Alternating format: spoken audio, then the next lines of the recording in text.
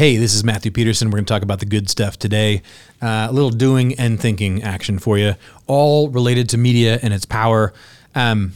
First is I just want to lay out what I think is probably the way to fly for a nonprofit that would just maximize educational media across the right, based PragerU, as I call it.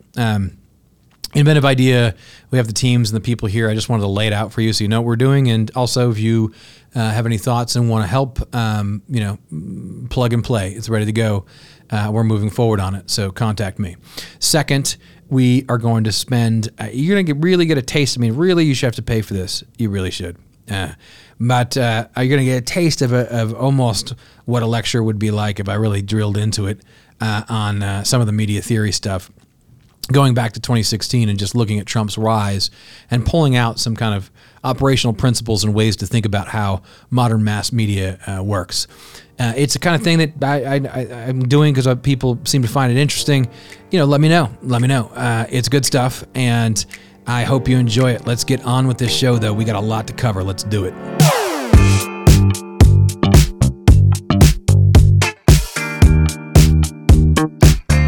Hey, so I want to lead off today talking about American Firebrand 2.0 and throw this out there. If you're interested, you have ideas, thoughts, let me know.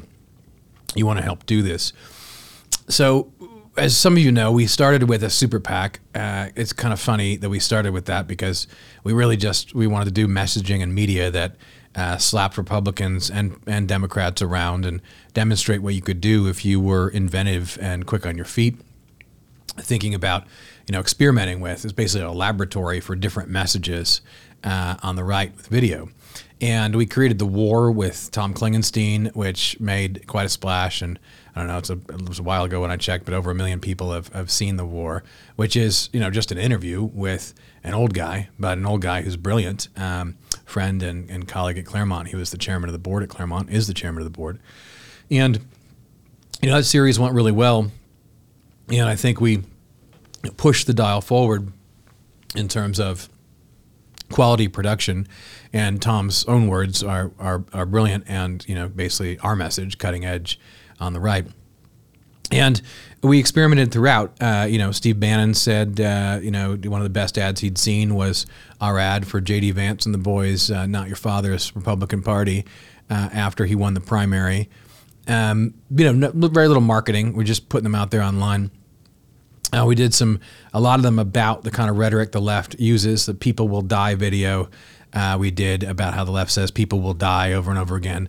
Dan Bongino, unsolicited, picked up that video and talked to, I'm sorry, Dan Bongino, it was Matt Walsh. Matt Walsh, the Daily Wire, picked up that people will die video and said, look, this is exactly what they're doing. It's moral blackmail, and appreciated what we had done, which was proof of concept, right?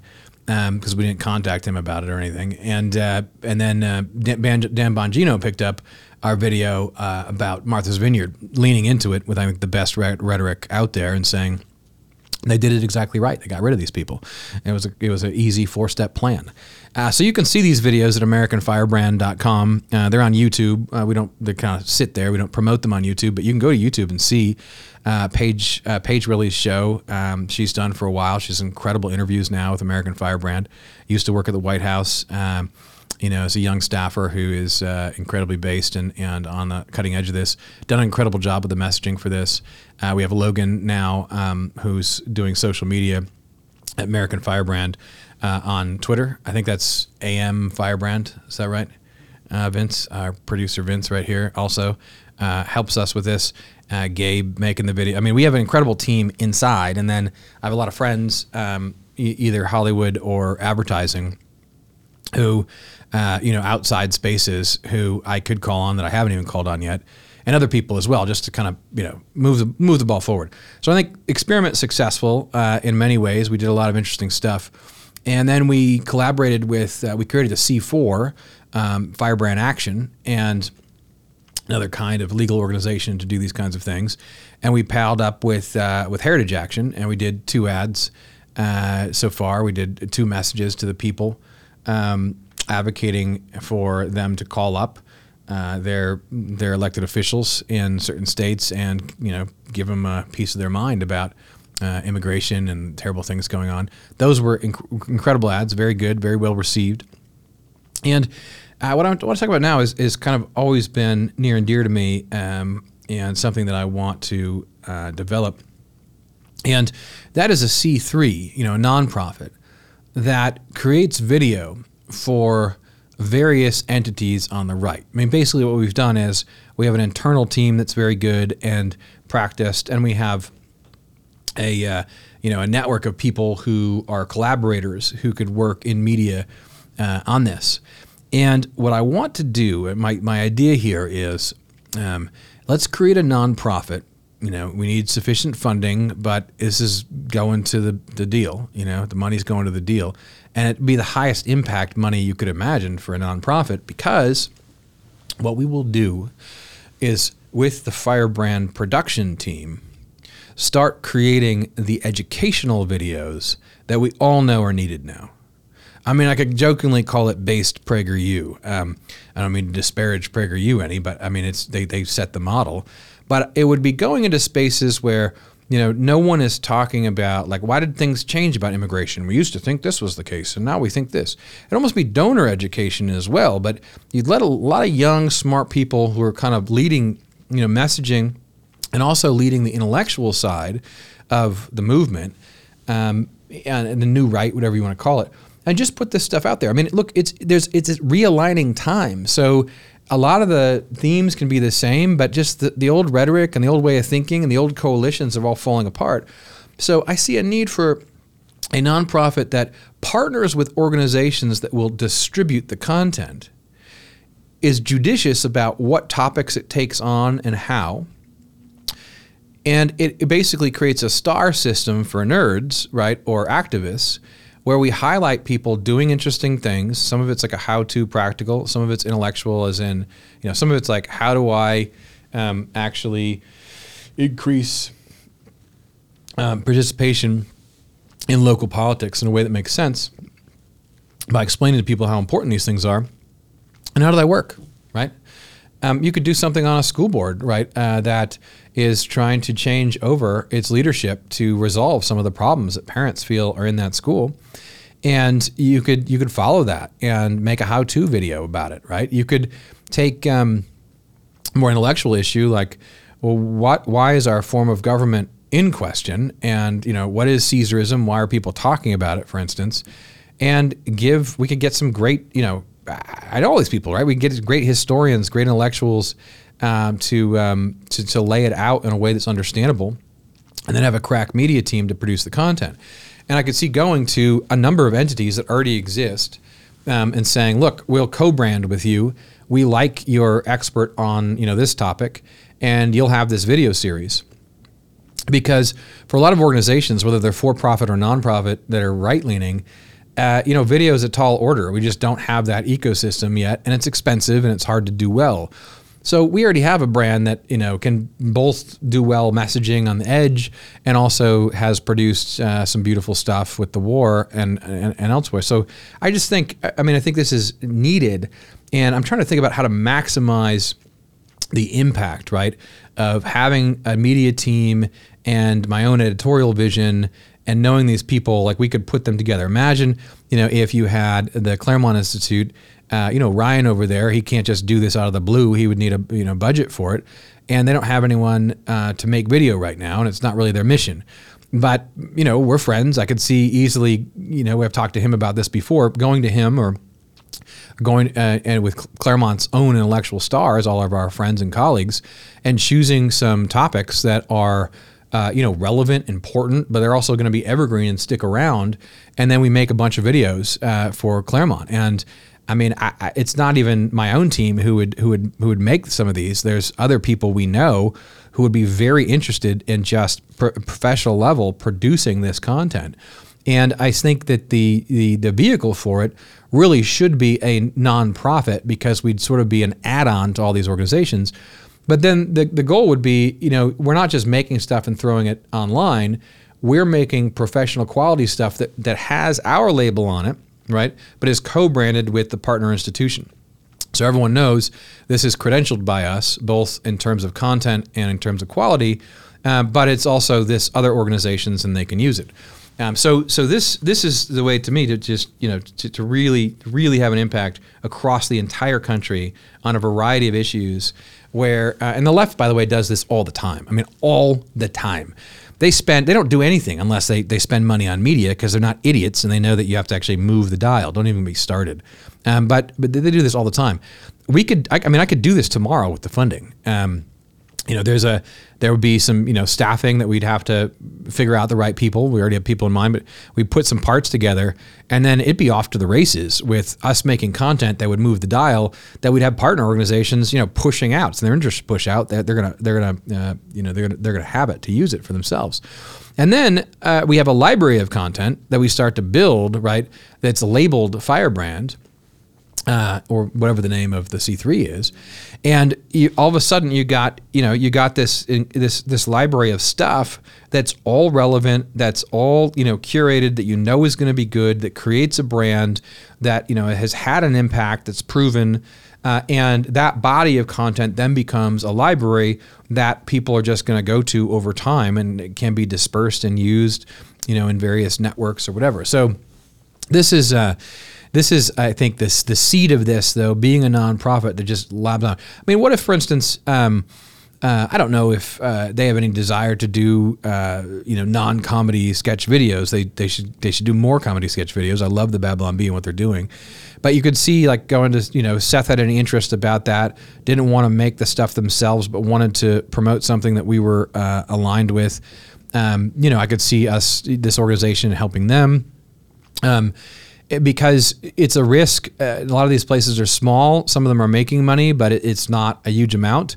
And this is like the jumpstart mechanism that has a direct impact, eyeballs to eyeballs. And so think about this. I mean, the Federalist as well. I mean, our friends over there. I know they certainly, I'm sure, have a desire to do more video, but again, they're busy growing in various ways, and video is costly and expensive. They got their hands full and they're doing a great job, but they're not gonna, I think, all of a sudden have like a video channel anytime soon. But imagine if there's an organization that comes in and says, hey, we're gonna do a series that's sort of evergreen, sits around, has an impact on this topic with your people. And, our brand will be on it as kind of the production company, and we might keep it in our library as well, but it's really promoted by you. You go out there and use it. Similarly with other think tanks and other media orgs, this is what, this is kind of like an NPR play on the left, or they have organizations that do this, all the time. But I see the need for it because, really right now, people, when there is a relevant message and people who get it start saying these things, this would be accelerating that, because on the big networks, right, there's very few people who are actually in the moment, have their finger on the pulse, and are just doing the deal, right? I mean, Tucker Carlson is rare. Everyone else is most people are trying to catch up. It's kind of a hodgepodge of stuff, and most of the content is not evergreen, right? It's just here today, gone tomorrow. Where are the definitive new arguments that we should be thinking about? What are the topics that everyone's talking about, but there needs to be just a library of information and content. It has to be video, otherwise no one reads anymore. But even if the video is about what to read, right? I mean, that would be valuable because people would watch that, and then some of those people would go read. So there's a lot that I think could be done relatively quickly that would, we would track the numbers that would have an impact, and just the right doesn't do. This wouldn't be here today, gone tomorrow content. It'd be stuff. It'd be like mini lecture series, but done in a professional way that catches the eye. And you'd have content that just matters. I mean, like the segment I did, the little thing I did about Caesarism, just by pulling out a microphone at an event I went to, I need to do that more often because no one else is having those discussions, right? We should have an entire show doing those discussions. This is something that Amanda Milius has been on about, pushing for a while. I mean, her company could do this tomorrow. Like we could imagine we just have like an old school cable news show, basically, back when in the Stone Age, when they used to complain about those shows being dumb. But now imagine you have people on the right debating interesting things, and it's not just a podcast. It's like, this is a show that involves more over time.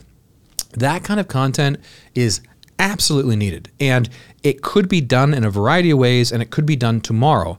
I have all the pieces on the table. The question is, what organizationally can jumpstart this, and how do we get started?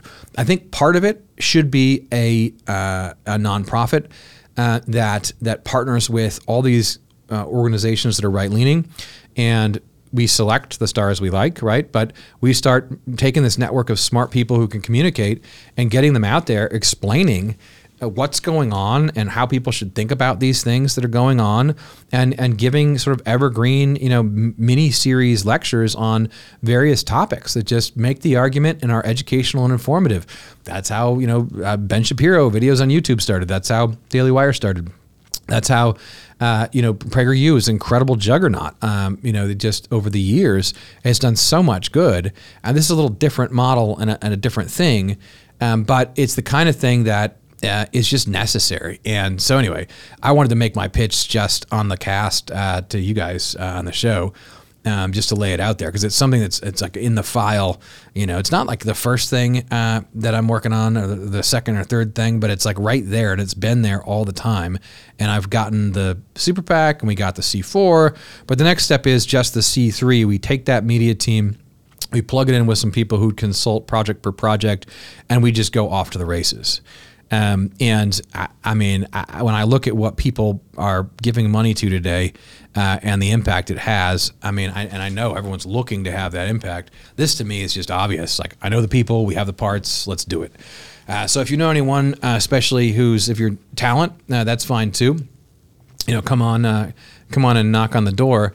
But especially if you know, or you are someone who's interested in potentially funding that, or people who would be, let me know, because this is something where I think the dollars go right into stuff that you can measure the impact, you can see it, and it could lead to a world of good. And it's just needed, because none of these organizations, remember, video is expensive. Everyone thinks they can do it. It's really hard.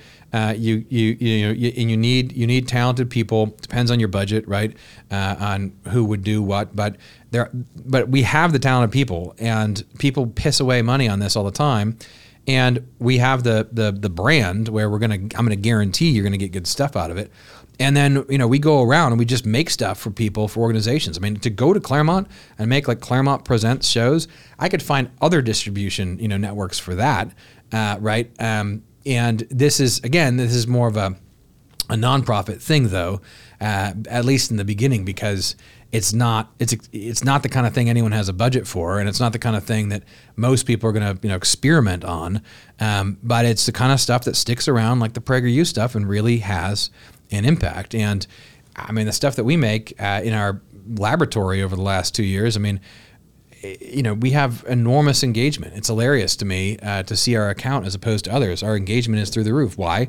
Because this team knows what it's doing, and when it's being edgy and out there, it's being edgy and out there. And when we want to do something fancy, we do something fancy. This coffee is delicious. Anyway, that's my, it's not even a pitch. I'm just laying out like, hey, that's one of the things I'm working on. I want you to know about it. If you have any ideas about this, by the way, I'm open. This is what I've come to after a few years of banging around and thinking about, the different parts on the table, the chess pieces on the national board. I think this is something that needs to be done. But I'm open as to other ideas. There's a lot of other things I'm working on. You never know where it can go. It's the hub of a new commercial cultural movement, and it's exciting. So Firebrand 2.0, the C3, the base PragerU. Again, no offense to PragerU, it's like a compliment to them. But it's sort of like this organization that comes in, makes the stuff, but it's branded in a certain way where it all fits together in the universe and really just moves the ball forward and kicks ass. I mean, this is what we need. I've talked to Charlie Kirk about this as well. I mean, everyone needs and wants this in some way. Some organizations will end up doing it themselves, and that's great. But I really want to, help connect the dots here, and we have, again, all the pieces. We just got to put them together the right way. And I think the right way for this side of it is a nonprofit that really just adds value and has immediate impact. That's one of the things I'm working on, and I hope that someone interested. I would love to set this thing up to run itself with the right people and give it some guidance and watch it fly.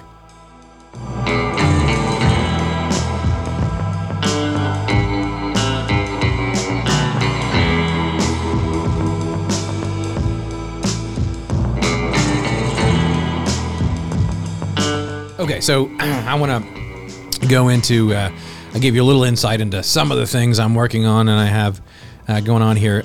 But I want to go into some of the thought stuff. And so I wrote a few articles on Medium, and I thought, well, will this be embarrassing to go back to? Kind of, but not really. They're actually pretty good. But this is me. I don't know why. I did this because I thought nowhere would publish this, but I just need to put this out there. And it came from both doing and thinking. It came from my own experience, starting out just going online with sued blogs and then ended up, getting paid to do that. This is like 20 years ago, and just moved on from there behind the scenes in the media landscape. And then I also had occasion to think about it and read about it a little bit. And so I wanted to go back to 3 reasons Trump won the media, something I wrote a while back. And it was a series. I didn't finish the series because someone else wanted me to write up the article in another journal, so mission accomplished. But I want to go back to it because there's some basics here that are like medium level of depth that are helpful, I think, to most people when they think about mass media. We can go into the particulars of digital, what's going on in a deeper way, but there's some kind of like not surface level, like medium level stuff that's helpful, that's been written over the last couple of years. It's been helpful to me, so I want to go into it anyway. So one of the things that happened is that with Trump was that informed and correct opinion was at the time, this is 2016, that I wrote this right before he accepted the nomination. He won in part because he received wildly disproportionate media coverage throughout the Republican primary season. And that is absolutely correct. Informed and correct opinion at the time had it that the news media disproportionately covered Trump in large part because as old business models were decaying, they still are, desperate corporations shamelessly sought the profit that came along with Trump-induced ratings to relieve their financial pressures. And of course, Trump himself was well aware of this and still is, and rightly calls them out. Like, you needed me to make money. Like, I saved you CNN during this time. So if you look at there's a chart that my buddy Luke Thompson did, smart guy. He's working on the Vance pack. Last I checked, we have to talk again and debrief. They won. Good job, Luke. But major network share of Republican mentions during the 2016 cycle is the title of the chart. So just showing, which candidate was mentioned most during the primary season. And as you may imagine, in the beginning, Jeb Bush is leading, and then it just sort of slopes down. And I think the next highest was Cruz in the beginning. It slopes down. It comes up a little bit at the end. But what you see is between April and July 2015 is a steep climb for Trump, and it never goes away, and it just goes up and up and up and up and up. So that's informed opinion, right? He won because he got the coverage. He got the coverage because they needed the ratings, and he was good for ratings. But that's surface level stuff. That's, I read an article in the Wall Street Journal or whatever, and it made me feel smart because it gave me this information. And it's true, and it's interesting. But I want to go into a deeper aspect to this that can be described in a nefarious way or can be described in just as like basic PR, how media works kind of way. Here is one of the best writers on the operational principles of modern mass media describing a certain infamous American politician as, quote, a natural genius at creating reportable happenings that had an interestingly ambiguous relation to underlying reality. He had a diabolical fascination and an almost hypnotic power over news-hungry reporters. They were somehow reluctantly grateful to him for turning out their product. They stood astonished that he could make so much news from such meager raw material. Many hated him. All helped him. He and the newsmen both thrived on the same synthetic commodity. His political fortunes were promoted almost as much by newsmen who considered themselves his enemies as by those few who were his friends. Everyone promoted him, is what he's saying. Without the active help of all of them, he could never have created the pseudo-events which brought him notoriety and power. Newspaper editors who self-righteously attacked his, quote, collaborators, unquote, themselves proved worse than powerless to cut him down to size. Even while they attacked him on the editorial page inside, they were building him up in front page headlines. Newspaper men were his most potent allies, for they were his co-manufacturers of pseudo-events. They were caught in their own web. Honest newsmen and the unscrupulous politician were in separate branches of the same business. Now, that was, over 60 years ago, historian Daniel Boorstin writing about Senator Joe McCarthy, who the left hated because he was a communist scaremonger, in the first chapter of The Image, a book that I used to assign to people interested in the workings of modern media. And I'm not saying that if you look at, you see the cover of Time, there's a picture of it, 1951, Demagogue McCarthy. Does he deserve well of the Republic? And it's a picture of McCarthy. And of course, it's, they're demonizing him, but he's also on the cover of Time. So Time magazine, denounced him as a demagogue, did it with his face on the cover, and helped maintain his national prominence. Now, I'm not suggesting that Donald Trump is Joe McCarthy, or even that Donald Trump is, I'm saying he's a genius for the way in which he created pseudo-events. I don't mean it in a negative way at all. And also the business model of 1950s news media was not that of, the 21st, even in 2016. But, what Boorstin was saying is there's a lot of truth to it, right? There's a symbiotic relationship often between, even the bad guy, quote unquote. And this is certainly the case with Trump, perhaps more so than anyone else. Here, his own bravado is right. I mean, who else has made more money for these failing networks than Donald Trump as the bad guy? It drove ratings for years. And so, if you don't believe me, right, remember that Leslie Moonves, the executive chairman and CEO of CBS, cheered him on for the sake of increased profit. They leaked this conference sponsored by Morgan Stanley, was made public. And he was saying, it may not be good for America, but it's damn good for CBS. And he laughed and he said, the money's rolling in. I mean, that's what the executive chairman and CEO of CBS said, right? This is how things actually work. So, Trump, The Intercept reported, not a right-leaning publication, in December 2015, I think, Trump in particular has formed a symbiotic relationship with the media. Although he hasn't paid for many ads yet, my commentary, he didn't have to, the real estate mogul's bombastic comments and hateful rhetoric have provided record-shattering ratings for news networks, which in turn have provided nonstop coverage for his campaign. So, the primary debates have subsided, but the nonstop coverage never stopped, and we still have it today. These people complained about it. In the New York Times, Jim Rutenberg, he called it the mutual dependence of Donald Trump and the news media, eventually declaring that the Republican horse race is over and journalism lost. The Washington Post, they were condemning themselves for this in the past. They've stopped doing that. Why is Donald Trump surging? Blame the media. Washington Post also had a deep dive into the news media's role in the rise of Donald Trump. They could not help themselves.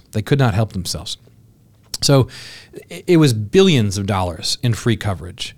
His share of mentions versus like what he got in the polls, it was billions of dollars. And it was sort of the death rattle of old school TV news, I think. Not in the sense that they were being biased towards Trump. it just showed their desperation, right? And it was kind of the end, right? That was ideological as well, but it was over. It was over for any kind of old school, news paradigm. So this is the way he is, and the Barack Obama to the press on Donald Trump, 2016 White House Correspondents' Dinner. He said, "I hope you are all proud of yourselves. The guy wanted to give his hotel business a boost, and now we are praying that Cleveland makes it through July." Yeah, typical unsurpassed arrogance. But what is he doing? He's saying you guys made him who he is. So one of the stories, just like with Joe McCarthy, that the media began to tell about Donald Trump was the all too true story of how it can't stop running stories about Trump. And Borston is interesting because I think he shows why. He shows why. And it's a dynamic that's embedded in kind of the operational structure of modern mass media itself. When we say mass media, I mean an ever increasing means of communicating to ever increasing numbers of people, increasingly quickly and continuously since the Industrial Revolution began. Like since the telegraph started sending messages, since electricity allowed us to do this. So from the use of the telegraph and radio to Twitter, live streaming video, there's some profound changes that occurred when things went digital, but what we're talking about with mass media is just communicating to lots of people all at once, and they can communicate with each other all at once. And so this rise of mass media over the last century has basically created a new set of operational principles of power for American and civic cultural life. This is behind a lot of what I just do behind the scenes. This is why I think it's so important, and I just don't understand why people don't see this. If you're in a democratic form of government, any form of government has to worry about this. It's profoundly important. In a democratic form of government, it's direct to the people, right? Lincoln said, "You mold the minds of the people, you have more power than those who make the laws because you mold the minds of the people who will allow the laws to be made." So you basically dictate what the framework of the Overton window, with the framework of what's acceptable if you mold the minds of the people through media. The other way you do it is through education, as I said in a previous show.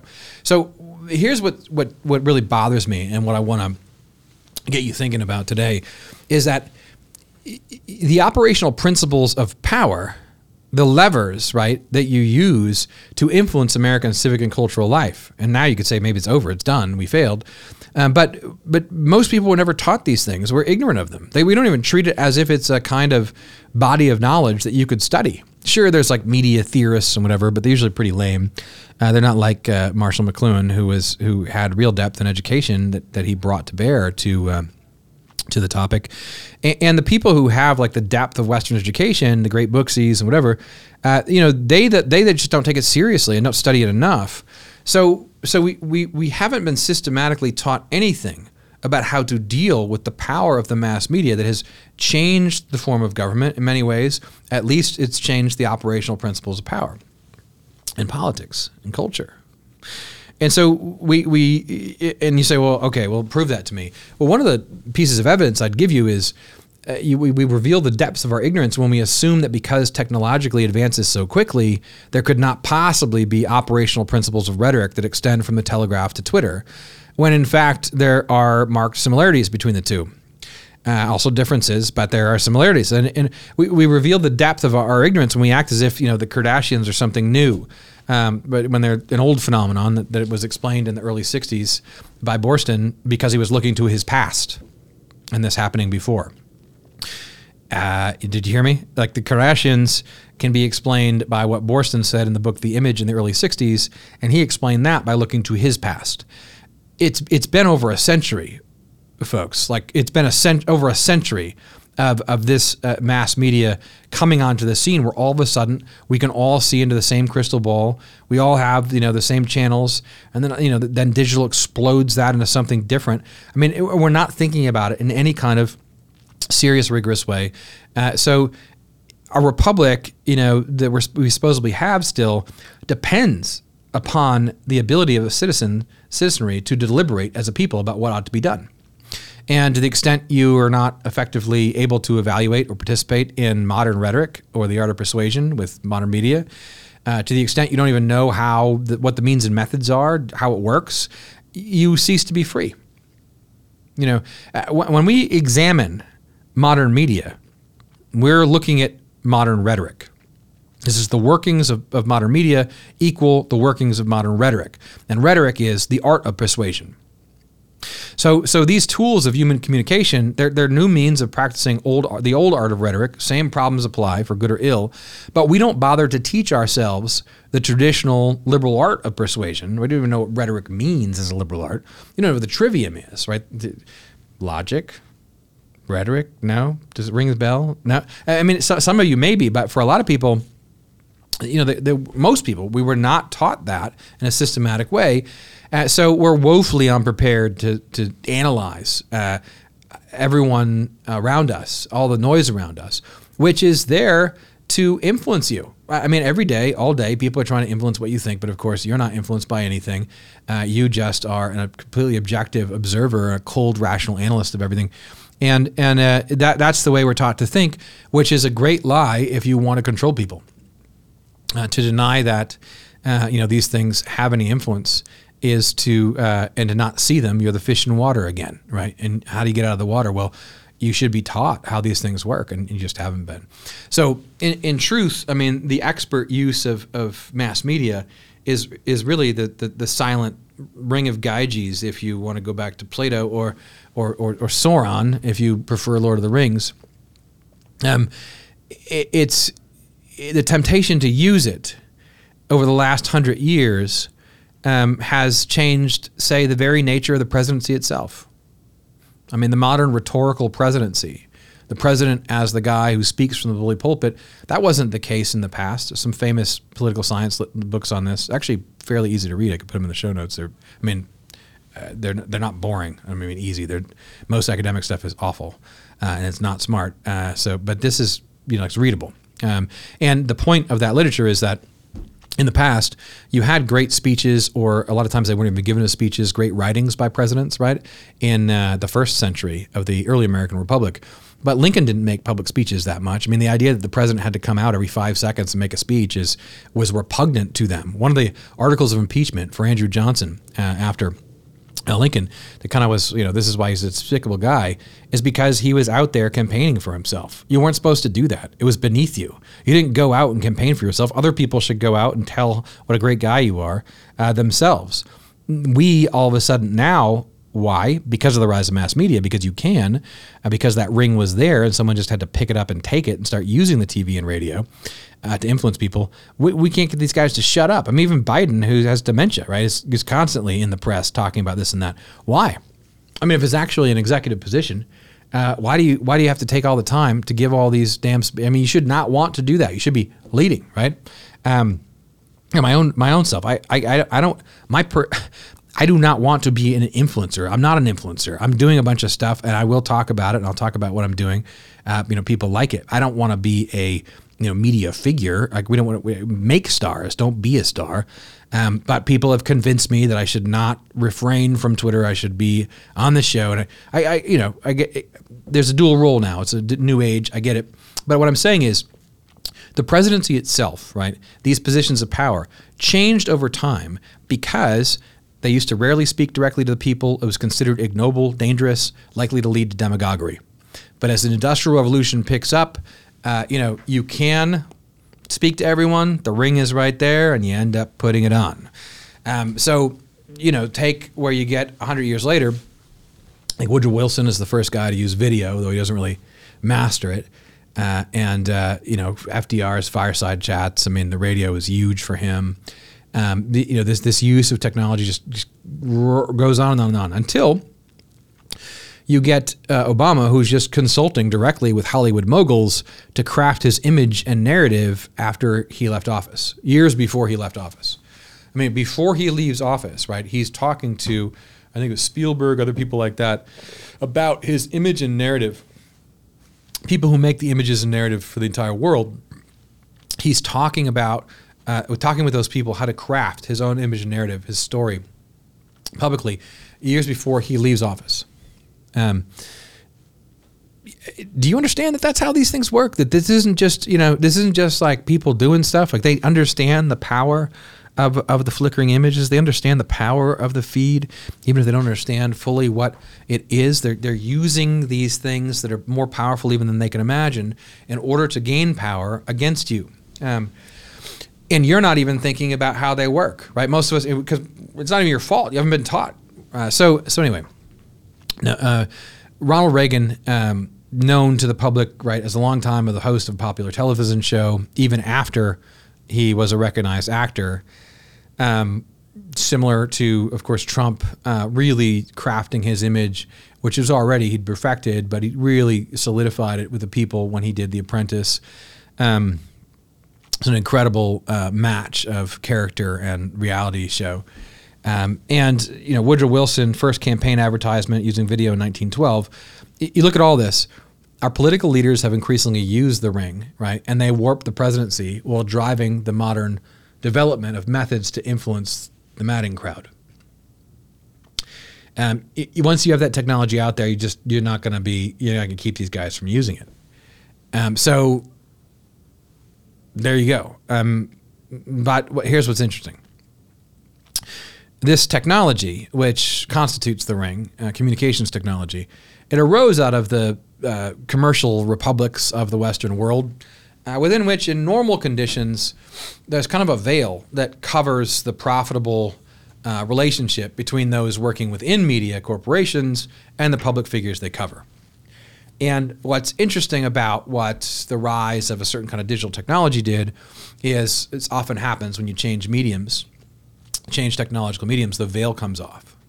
So think about this. I mean, when it's public knowledge that those who work in the media oppose the views or actions of someone they unceasingly cover, and it's also clear to all that their coverage is helping rather than hurting that person, that veil is at least partially lifted, and that's what you saw in Trump's immediate wake when he won in 2016.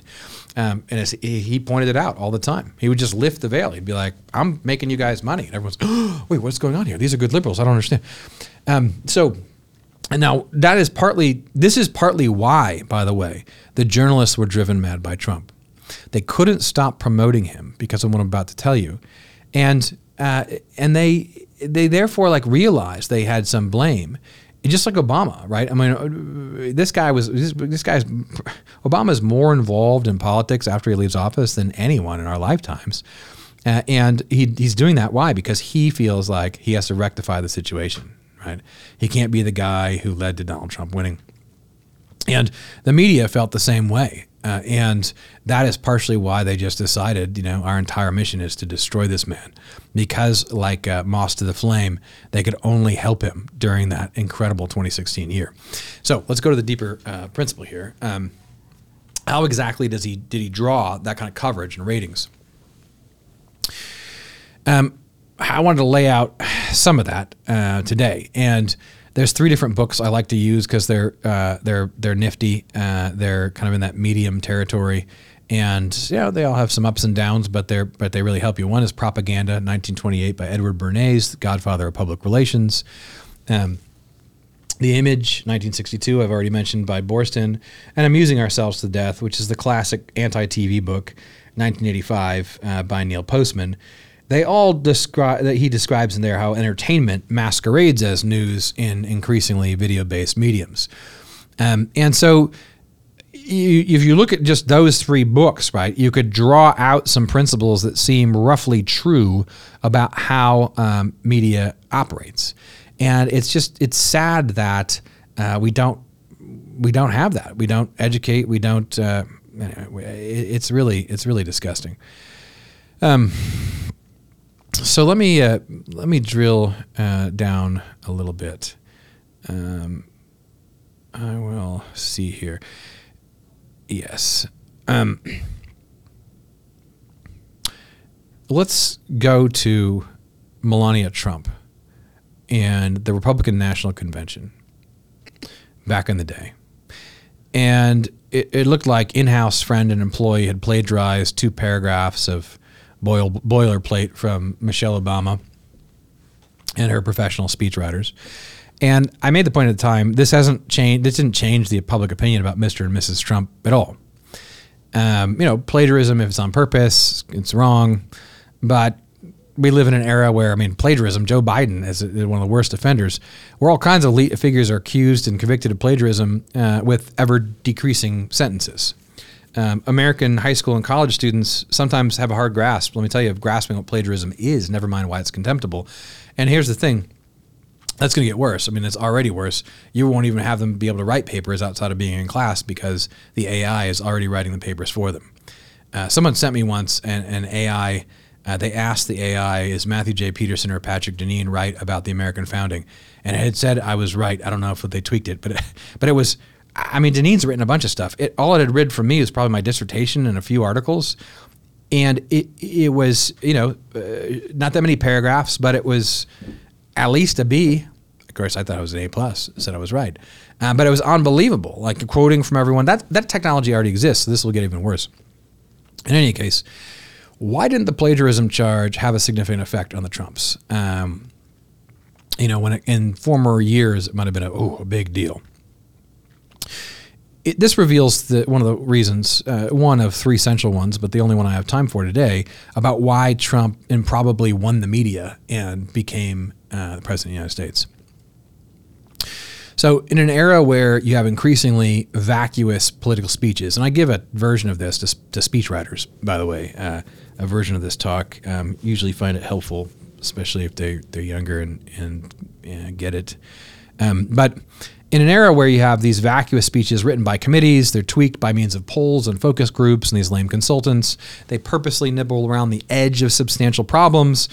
This is what media became. This is why podcasting is so popular. People just getting into it. The official language became, about distracting side issues in politics. For instance, you didn't want to talk about the real issues. No one wanted to talk about illegal immigration. Instead, you put out these dangly little baubles and distract people. And it all really lamely packaged within this creaky framework of outdated ideology. Charges of plagiarism, you lose their force, right? We don't choose politicians. We certainly don't choose their spouses based on the originality or quality of their thought and the corresponding originality and quality in their arrangement of words. We don't consider the actual substance of speeches so much as we criticize or glory in their effect. This is where media was at the end of the TV era. And we know all too well, albeit often only vaguely, as to how exactly that political speeches are merely a part of, quote, a consistent, enduring effort to create or shape events, to influence the relations of the public to an enterprise, group, or idea. Let me repeat that. Political speeches are merely a part of, quote, a consistent, enduring effort to create or shape events, to influence the relations of the public to an enterprise, group, or idea. That is Edward Bernays' father of public relations and, talking about what propaganda is, and that's the title of the book, 1928. And he said this was necessary. You're always going to be trying to shape events to influence the relations of the public to an enterprise, group, or idea. That's what PR is. That's what propaganda is. And he was saying, look, propaganda is good, actually. It's just normal. In a world of mass media, you have to do it. So we live in the world created by what became really a caste of consultants like Bernays over the last century. And it wasn't just the consultant class or the PR guys. It was also people at the top understood some of these principles, which is why they were able to stay at the top. This still exists. The people are working daily to harness the power of the evolving communications technology of the Industrial Revolution, now the digital revolution, which we sometimes call mass media, for the sake of businesses and politicians alike. These people help create the rules of what used to be the normal news media game, attempting to sell ideas and politicians with wildly varying degrees of success, but by the same techniques that work to sell products. And so what delighted Trump supporters, what still delights Trump supporters, is that he doesn't play that game according to what were the customary rules. There was no Karl Rove, no David Axelrod in his back rooms. He didn't have his guru, right, telling him what to do. It was him just doing his thing. He had Bannon, for sure, but that was more on the political side. It wasn't like Trump didn't need to be told what to do in regard to the media. He just did what he did, and what he did worked until it didn't, until everyone turned on him. And even then, it still works. They had to cut him off of Twitter, right? They had to cut him from his audience because it continued to work. Their solution was simply to drown him out, right? Eventually, they had to think about what this whole monologue. They knew that they couldn't help themselves from promoting him. Their solution ultimately was, in fact, to cut him out. Right? They couldn't have him directly involved in the situation. They needed to ostracize him from the media landscape because he could drive the news cycle. That was the biggest part about them kicking him out of Twitter. And now it's kind of indirect through Truth Social. He'll get press from it still. It is kind of working in a similar way to Twitter increasingly as Truth Social grows, but it's not the same influence at all through that medium that he has now because they cut him off. So you know, the consultants that you used to have before Trump, it was all, this is why they hate him. It was all, you know, accepted rhetorical stratagems and data-driven techniques. You know, this is the people who are still telling you they know what they're talking about. Sort of Roves and others of the world. So Trump, not only did he eschew all those people, he didn't want any of that. He also didn't he didn't have carefully vetted texts. He didn't have meticulously scripted moments. Wasn't a lover of precise policy prescriptions. Had no heavily managed public image. Unlike his opponent at the time, who rarely holds press conferences and has carefully reinvented and reintroduced herself to the Republic with consultants on several occasions. Right, Hillary Clinton had all kinds of people working on her image over and over again. She had reboots. Trump was the opposite, right? He was speaking off the cuff and everything from speeches to tweets. This is essential to understand the moment we're in now and the new rules. Trump supporters, love to proclaim that he's not afraid of the media, which is true, but in a very real sense, he is media. He wasn't a policy wonk. He wasn't an orator. Wasn't an innovator or a manager. His greatest accomplishments, in some ways, could be filed under. I mean, he actually built things. Don't get me wrong, but they could be filed under public relations. He's just an inarguably accomplished master of media, and the one thing he's sold from the start successfully, literally and figuratively, is his own name. I mean, his own name on the tower. So this is someone who intuitively grasps the digital landscape with Twitter, and is really the first Twitter president. They said that about Obama, but he just put out stock crap that no one remembers. Trump was the guy, and a friend of mine pointed out that this may be because he wasn't a fish in water to the medium. He actually was from the radio age, or listened to the radio a lot. He was old enough for that, growing up in New York, and that outside the box got him someone out of TV. And his own kind of strangeness, I think, got him out of TV. But he became the TV star as well. And then he gets on Twitter, and it's just fire. So you go back to propaganda, and it's interesting to think about, what exactly is the principle here. Famously, he says, we're governed, our minds are molded, our tastes are formed, our ideas suggested largely by men we have never heard of. That's the logical result of the way in which our democratic society is organized. Vast numbers of human beings must cooperate in this manner if they are to live together as a smoothly functioning society. Those lines might justly anger or terrify you, but it's true, as Abraham Lincoln said in his debate with Stephen Douglas, in a democracy, public sentiment is everything. With public sentiment, nothing can fail. Without it, nothing can succeed. Consequently, he who molds public sentiment goes deeper than he who enacts statutes or pronounces decisions. He makes statutes and decisions possible or impossible to be executed. There's the power of media. So, how is it possible to mold the public sentiment, and how ought one to mold it? Now, Bernays wasn't running for office. He was really talking about more business, and his book is him trying to sell himself with business. Bernays argues, more generally, that some sort of conscious and intelligent manipulation by those largely outside the public view and unknown to them is merely the logical result of furnishing the order a democracy, a mass democracy, needs if it's to function well. And I don't think you can just dismiss that as elitist nonsense. I think that is to remain in a comfortable world of democratic illusions.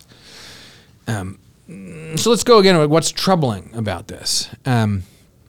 Bernays' claim. I'll reframe his understanding in accordance with my own as a principle that, if true, ought to profoundly alter your understanding of human organization in politics, business, and culture.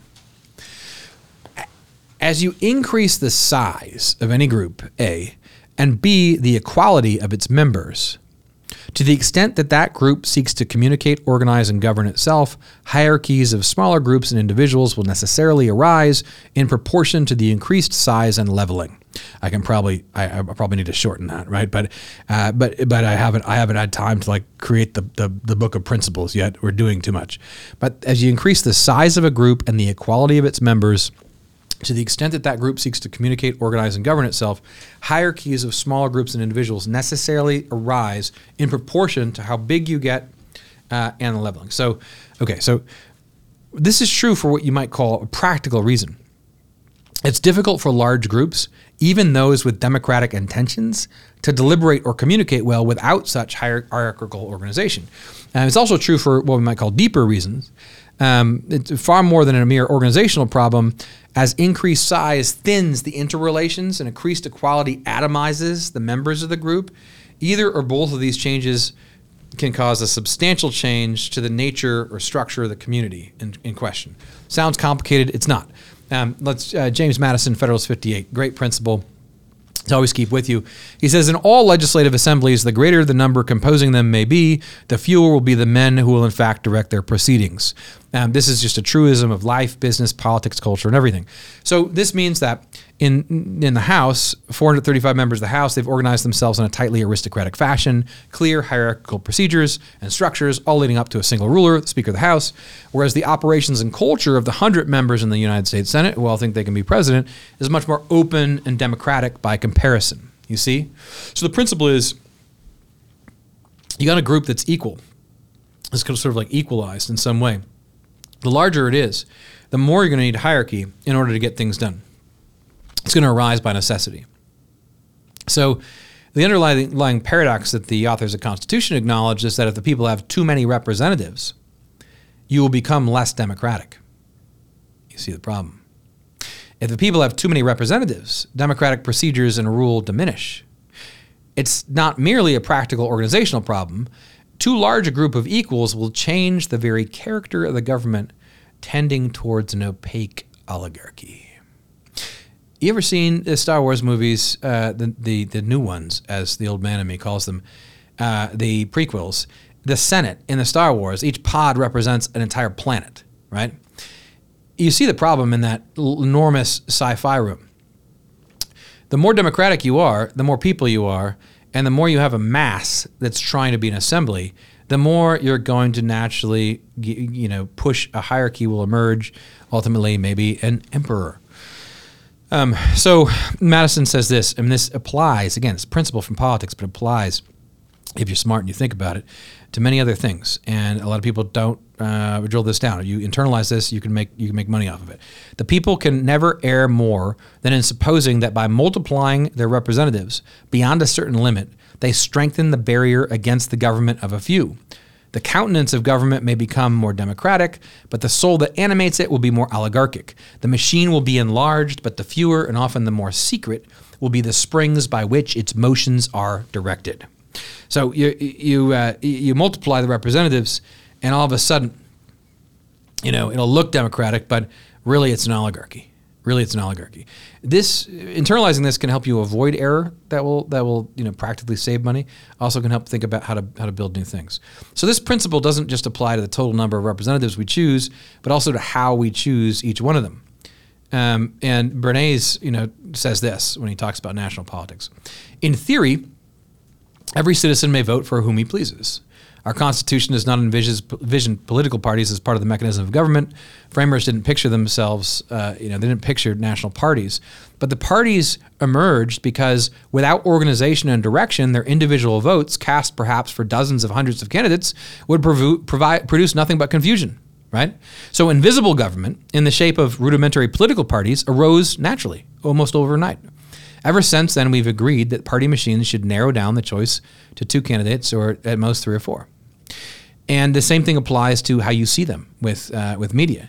In the midst of this madness, you can't just see everything all at once. It's not the way it works. You need an organizing principle.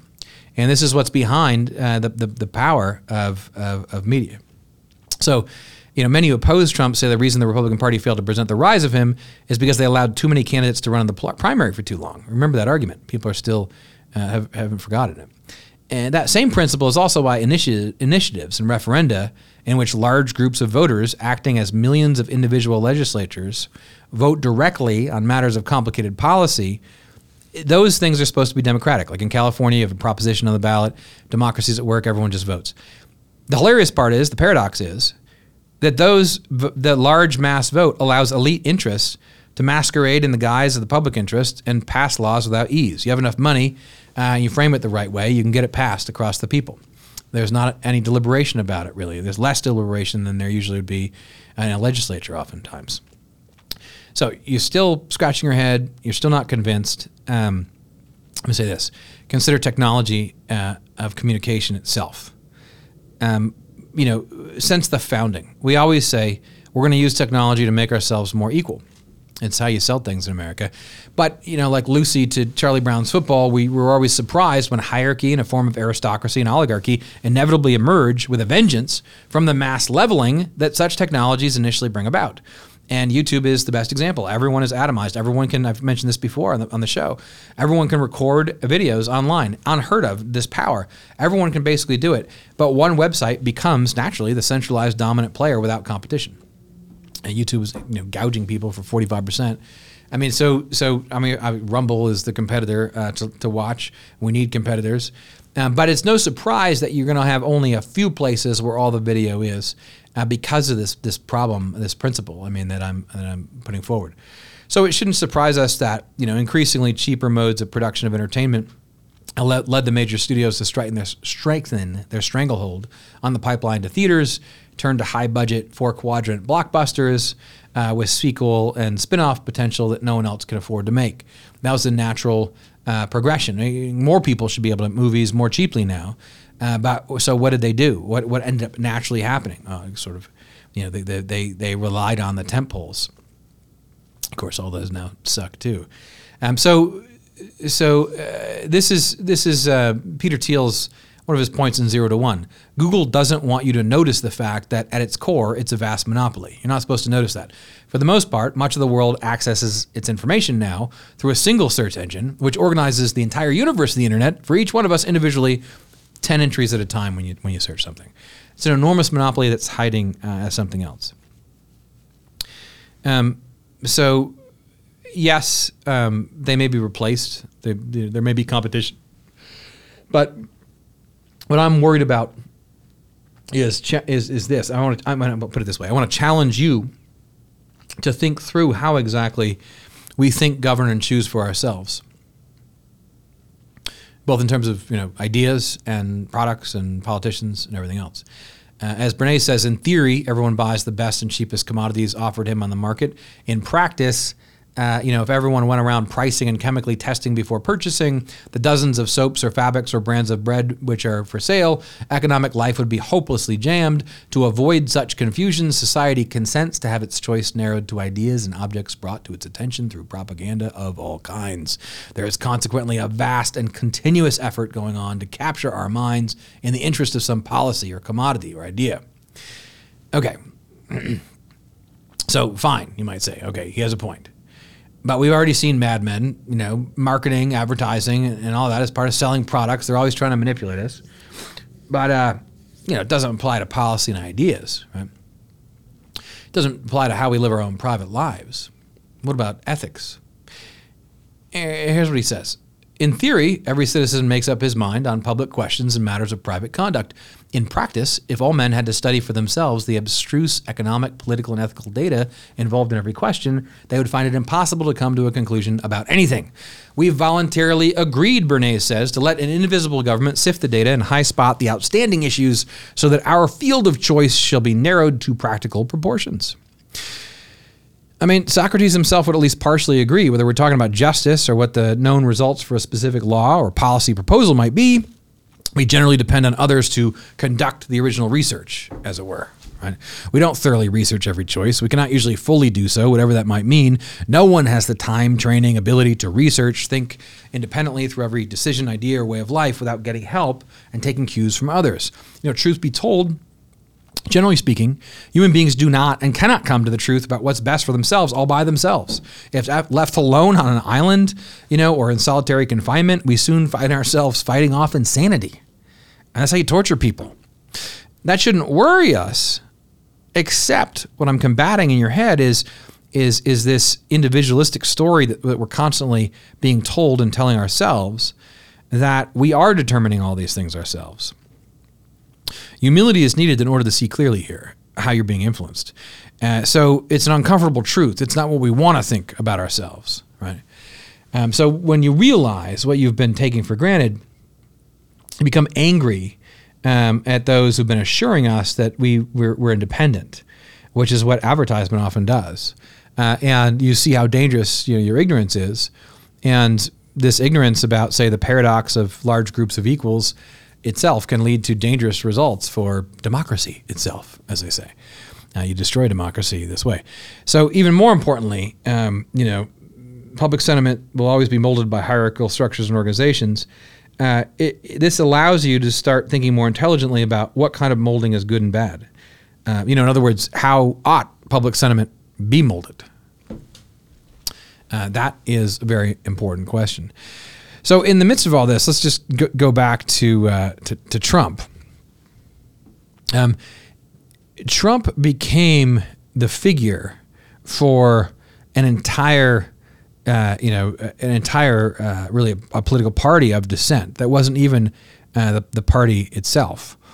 In the midst of this mass media madness, he was able to consistently drive the news cycle through pseudo events or events that he kind of made events by him saying something that was just over the line, which then they write articles about, which he responds to, and so he's in the public face. They couldn't stop it. And ultimately, they had to cut him off in order to get rid of him, and he became this centralizing figure that that in the midst of what I would say the atomized madness here, the large mass of people, those people were not served by the Republican Party. They rejected the Republican Party. That is why they chose Trump ultimately, and he was the unifying figure of them against the machine, against the man, against the Borg, and that is why. With the midterms, because he, is kind of sort of running for office, but is not on the ballot. If he could have nationalized the election in a way, but he wasn't on the ballot, it was hard for the Republicans to, fully win. He is the centralizing figure, and it's also why they had to cut him off. They had to get rid of him. There was no way around it. Whether they consciously know anything that I've just said. This is what it leads, these are the principles, the operating principles that led to them having to disconnect him directly to the people, because it was him direct to the people that was the unifying force. He was the YouTube, right? And in a complicated way, I could go on about this forever. There's so much to say here, but he was the centralizing figure because the party itself was not the organizing principle anymore. And when it comes to media, there's no way really to get rid of his power if he's directly connected. In any event, I hope we just scratch the surface of some of this stuff as usual. But I hope you find this stuff interesting. I think most people do, it's something that, regardless of whether you feel like it's old hat or this is like blowing your mind, these are the kinds of things, right? They're going to just help you think about how to evaluate what's around you. Never mind build new things moving forward. That is all the time I have for today, but I hope you have a great rest of your day. Cheers.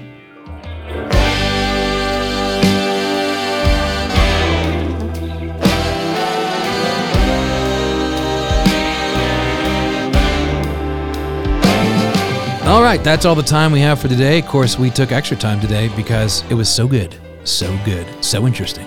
I could go on, but I won't.